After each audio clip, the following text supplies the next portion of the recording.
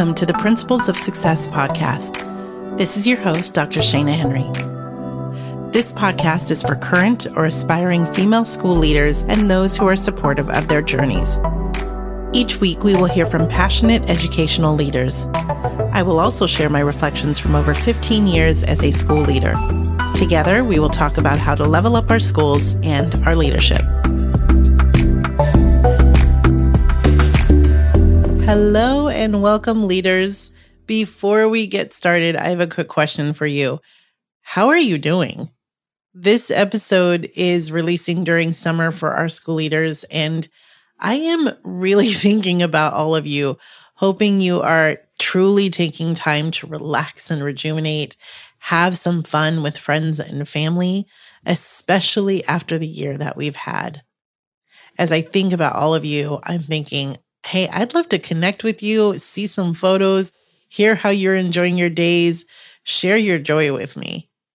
You can always find me on Twitter at Dr. Shana Henry or send me a message, connect with me on Instagram at Principles of Success. Honestly, truly, I would really love to know how you're doing. So connect with me, please. Now on to today's episode. Today, I am joined by Principal Ruth Reha, an elementary school principal in Sugar Land, Texas, and we are digging into why shared leadership is value-added on any school campus. Ruth shares why this was a valuable lesson for her in nearly 20 years of leadership and some examples of how this plays out on her site. Let's get started. Hello, Principal Ruth Reha. Welcome to the show. Thank you. I'm excited to be here. I'm excited to have you here as well. Can you start by telling the audience a little bit about you? Okay, yes. I have been a principal for almost 20 years, and I started in the Houston area because I separated from my twin sister. We have the exact same resume. We went to school together, went to college together. And so she ventured off into San Antonio and I ventured off into the Houston area and I ended up down here. Starting as an assistant principal, which was just a whirlwind. I worked for a wonderful principal and she was on maternity leave. I ended up working with an interim principal there and I guess caught the attention of an assistant superintendent who's like, you should try for principal. And I was like, oh no. I have only been an assistant principal for 2 years. So thank you. I'm good.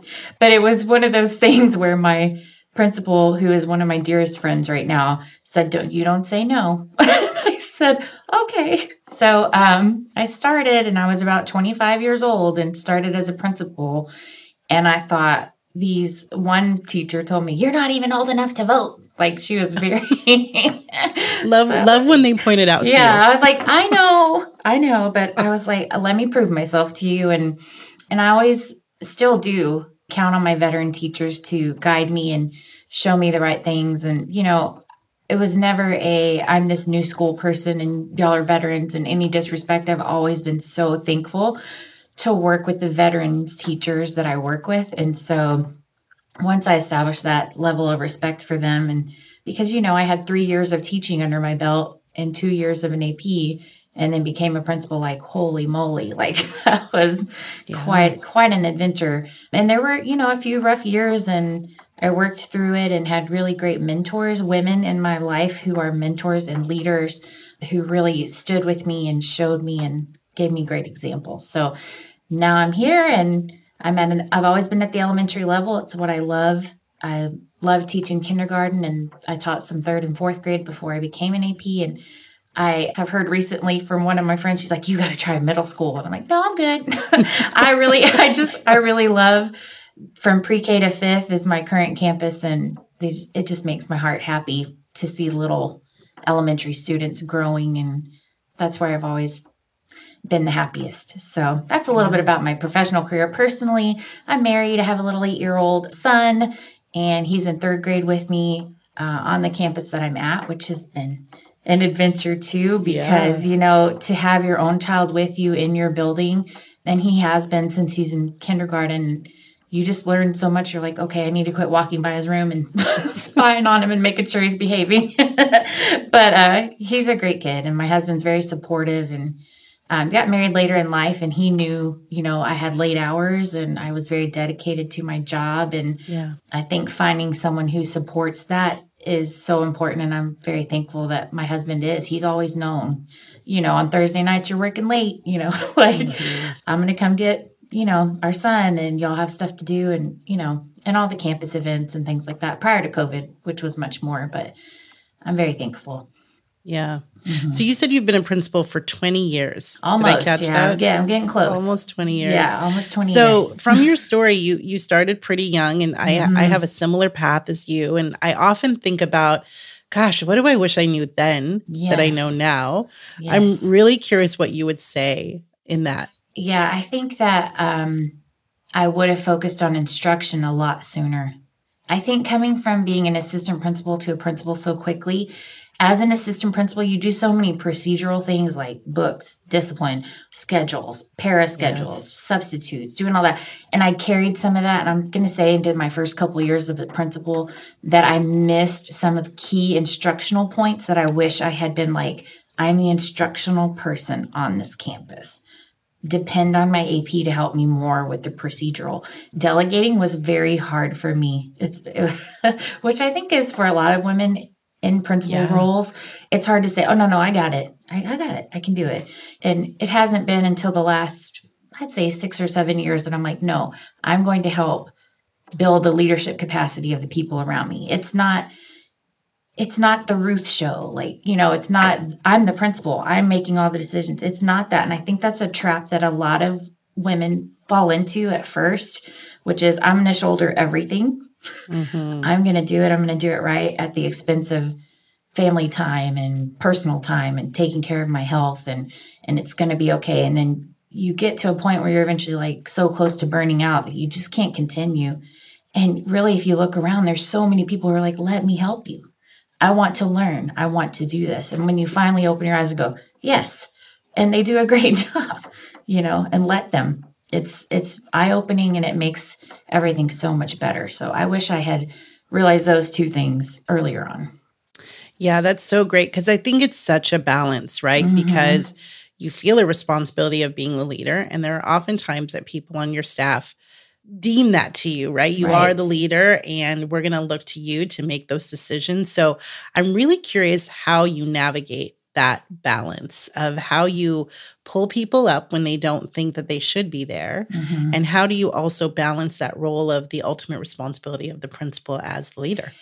It's hard because I'm a very kind, compassionate, caring person, almost to what some people in leadership may consider to a fault. Like, I think for a long time, being kind and compassionate and caring was almost a mark of weakness as a leader. Like, I think they'd be like, oh, you're nice.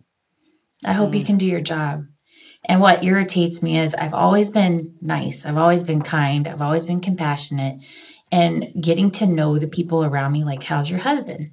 You recently lost your mom. What can I do to help you? And asking those questions, where some people, and there's still many, who are like, that's just fluff. You need to walk in there and just get to it, But actually knowing the people you work with, because you really can determine, and it takes time, It's not something you can just rush in and say, okay, I'm going to interview every single staff member when I get to my new school and write notes and jot down who they are in that 10-minute interview, which, I think is admirable. But if you're there every day and you stop in and you're genuinely saying, hey, are you okay? Like, I know you're five minutes behind, and it's not, you're late, I'm going to start documentation. It's, why are you okay? Turns out you have childcare issues, or you're taking care of an elderly mother, or you're, and it's just knowing those things to build that capacity to really get to know somebody and say, you want to be an instructional coach one day? I see that in you. And I've been in your room, and I see you want to do it. You want to be an assistant principal? I've had 2 or 3 teachers who have become excellent assistant principals, and I'm very happy for them. I'm sad I lost them as a teacher, but I'm never going to stand in their way of becoming something else they want to try, So it's those extra, I don't know, it's hard to explain, but to balance that with the expectation of, I still want you to do well. Like, I still expect excellent teaching in your classroom. If you're having a rough time, I'm going to support you. Like, I am never going to be And I think we've all seen it. The leader that says, I got 20 people to quit so I can start over. Mm-hmm. I hate that. I hate that. It's not a badge of honor to say I have such a huge turnover because I'm cleaning this up. I have a mess to clean up. I hate that. Yeah. And I think right now there's so many teachers, we should be treating them like gold. I'm serious because we're losing them. I lost teachers that were excellent, but they are just like, I don't feel respected by society. I don't want to continue this backbreaking work for very little recognition.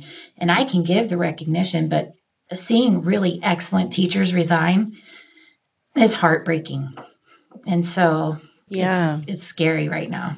Yeah, that leads me to a question just with the state of where we are right now. Mm-hmm. Money is not even an incentive for our teachers to stay No. in the profession for paying extra hours. No. It's just so much right now. Yes. So how do you maintain shared leadership Mm-hmm. in a state of where we are right now? Yeah, it's very difficult because, and I still do, I'm not going to lie, I still do dress up days and we still do the treat card. We still do, look, I'm like, wear jeans, just come every day. I'm just happy to see your face. I don't care if you wear jeans and tennis shoes, let's go. Come on. I'm just happy. And I actually have found myself more often than not saying, thanks for coming back. And that's a sign of like, wow. And so trusting in my team leaders, trust is a huge issue. Micromanaging and saying like, here's a really elaborate Google form for you to fill out. Here's an Excel document. Go spend all your planning this week filling this out for me to look at and say, okay, thank you. Like, Right. I don't like that micromanaging, I don't trust you kind of thing. We still have lesson plans. I don't pick over them with the fine tooth comb. I go in their rooms, I can see, is it going well or not? And my assistant principal and my math coach, my literacy teacher, my dyslexia teacher, my ESL support teacher, my campus compliance, we're all on the same team. And we know that we all are thinking the same way because we spend a lot of time touching base with each other, and meeting with each other and saying, what did you see? Did you see that? I think she's struggling with small groups. How can we help her? Without going, you're horrible and we need to come. You know what I mean? Like, Right. It doesn't have to be, if we trust kids to grow with our support, that can't be lost just because someone has a teaching degree and just say, well, you should be perfect. Good luck. Building that with the people around us and having good relationships where it's not I'm higher than you and I'm looking down on you. Yeah. And I see that a lot. I've seen that a lot. And it really irritates me when I see it. I'm more like, I'm going to stay low. I'm going to get my work done. I don't call attention to myself because I honestly believe in that adage. Like, it shouldn't be me. I should be in the background going, look what these teachers and staff members are doing. Look how awesome they are, and they know that I feel that way. Mm-hmm. And I think that makes a difference too.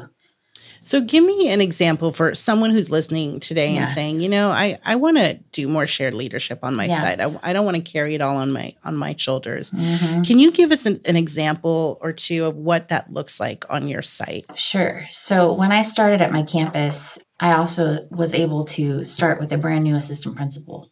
And so I think for me, the basics of it are looking at the foundation of what are the have to do's. Like, we have to have security. We have to have safety.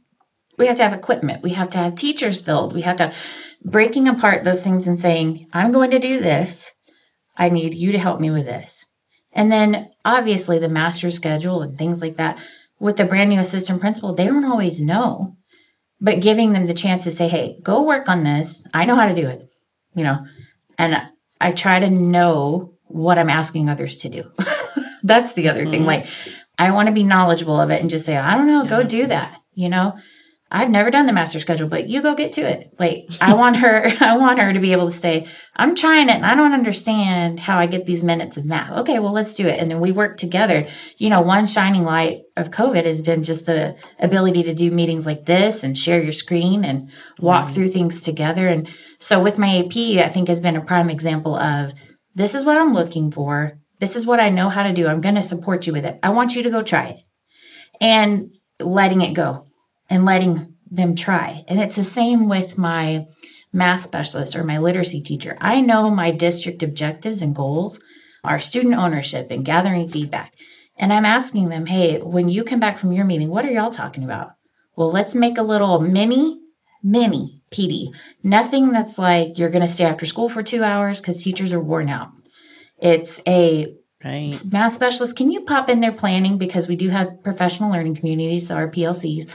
Can you make yourself available for the first 10 minutes or so and tell them what you're talking about? What do they need help with? And then show them examples and then say, can I come into your room? So it's not just always the principal saying, I'm coming to check on you.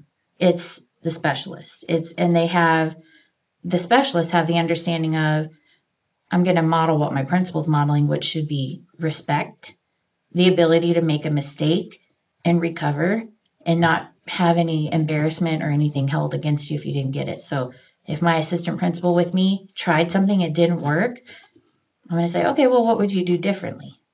We have to have the ability to take the risk and fail and try without feeling like you're going to be reprimanded or she's never going to give me a good reference. I'm not going to be able to become a principal. It's all in the trust building, which sounds easier than it actually is, right? But you have to sit with them and say, this is what, and you model it. I'm always in the halls. I'm going to go see them. When a teacher comes to me with a concern, especially always remembering that in their mind, that's the biggest concern on their plate. For us and for my AP and we know it's this big animal, but like right before break, for example, we had someone who was very upset about something that we would have just run over, but taking the time to say, tell me why you're upset, and being able to apologize and say, oh, I'm really sorry. I missed that. And I apologize.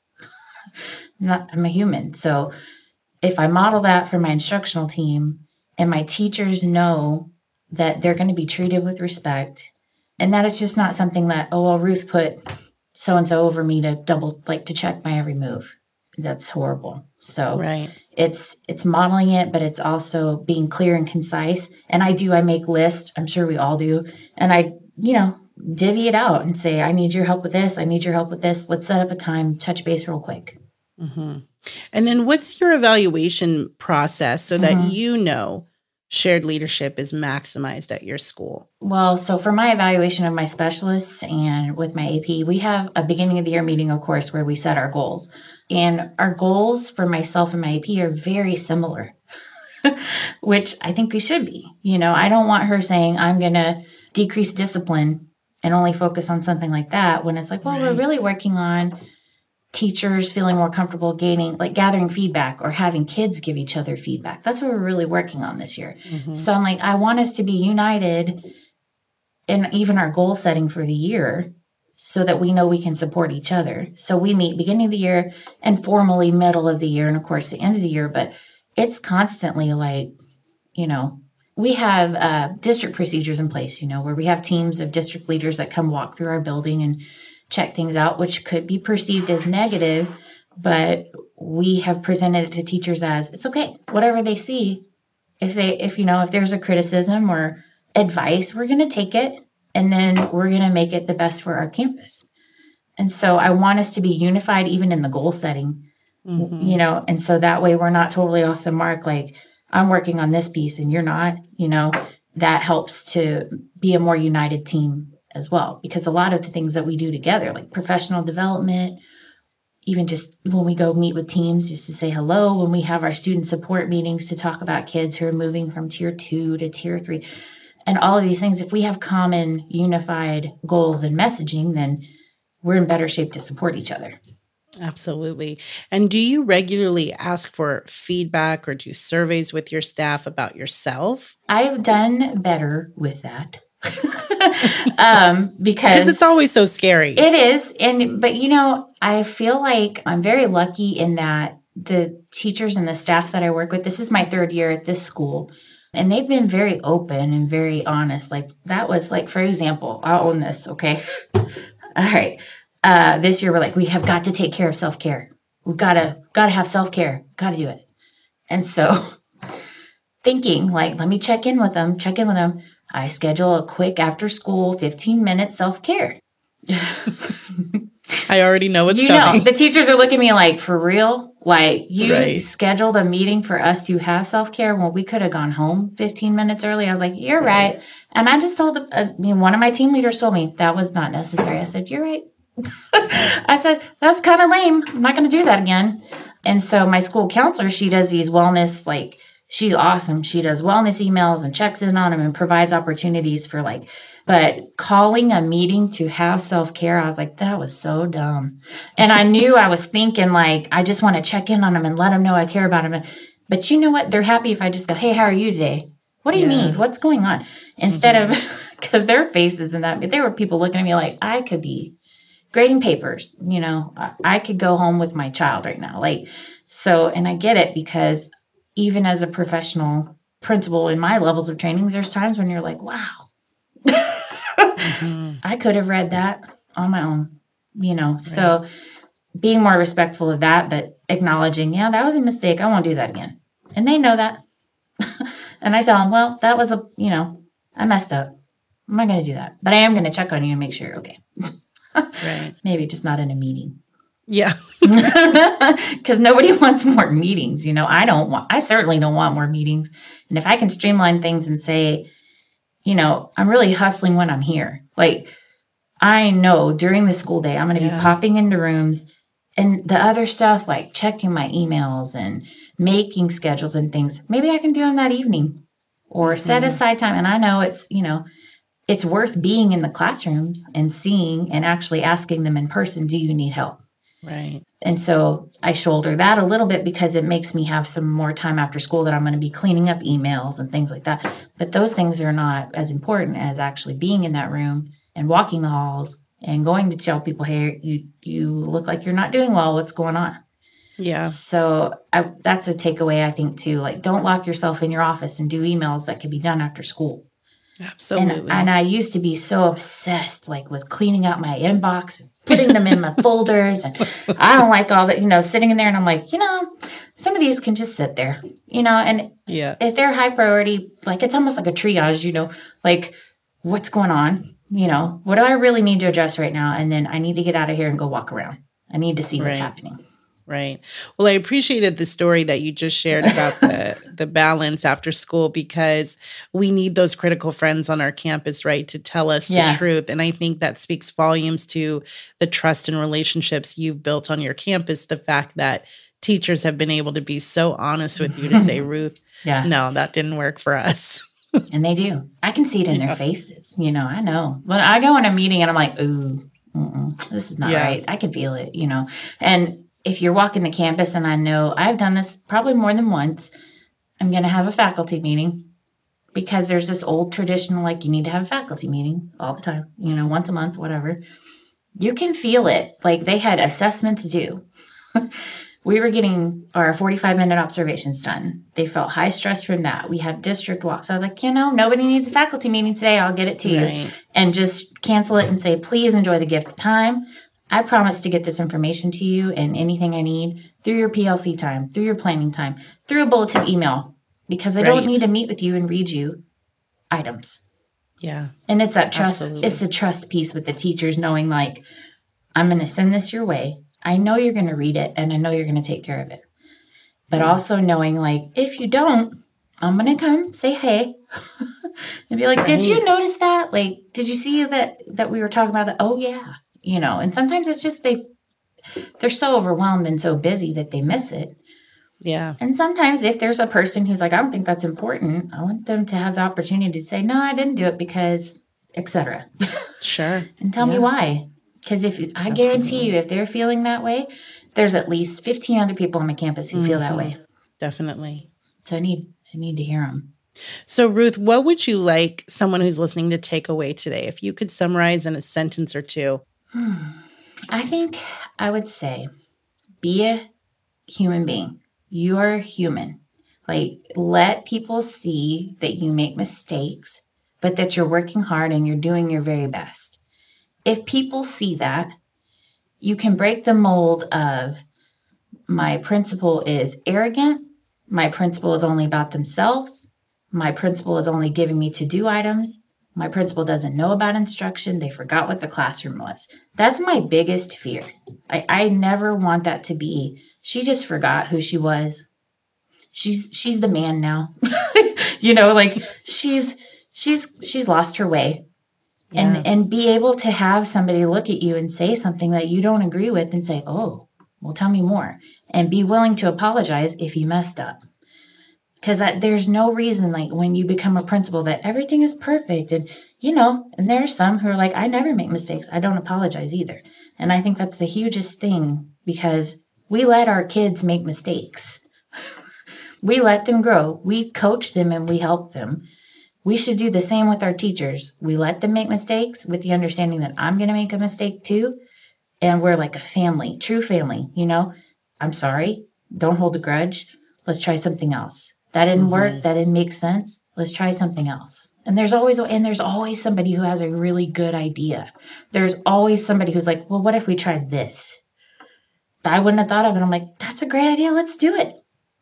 I don't need credit for it. If it's a good idea, let's do it. So that's what I would take away. Be kind. Be willing to say I messed up. Be willing to let others mess up without holding a grudge, and move on with life. Because if anything we've learned, life is precious. It's very important. Our kids are going through trauma right now, and so are our staff members. Absolutely.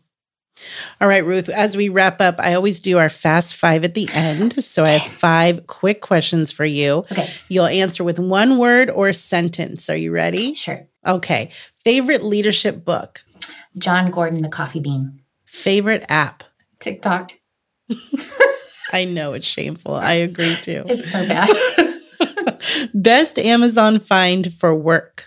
I think my standing desk that I can roll around. Favorite song to put you in a good mood? Fine by Mary J. Blige.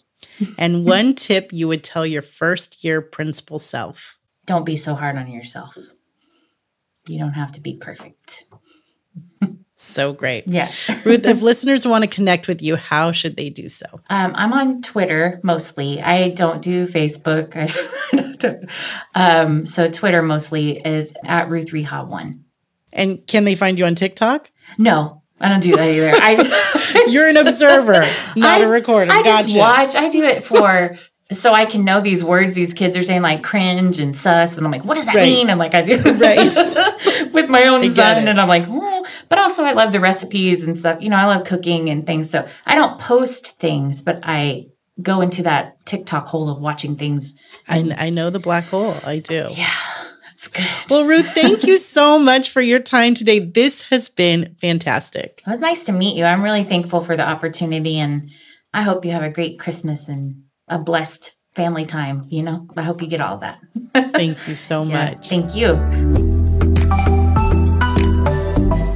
Thank you, Principal Ruth Reha, for joining me and offering so many opportunities to reflect on the role of a site leader. Yes, we are human too. And you have given us all permission to share the weight and be vulnerable with others. To everyone listening, thank you so much for tuning in. Visit us at principlesofsuccess.com for complete show notes and resources. Until next time, this is Dr. Shana Henry with the Principles of Success podcast.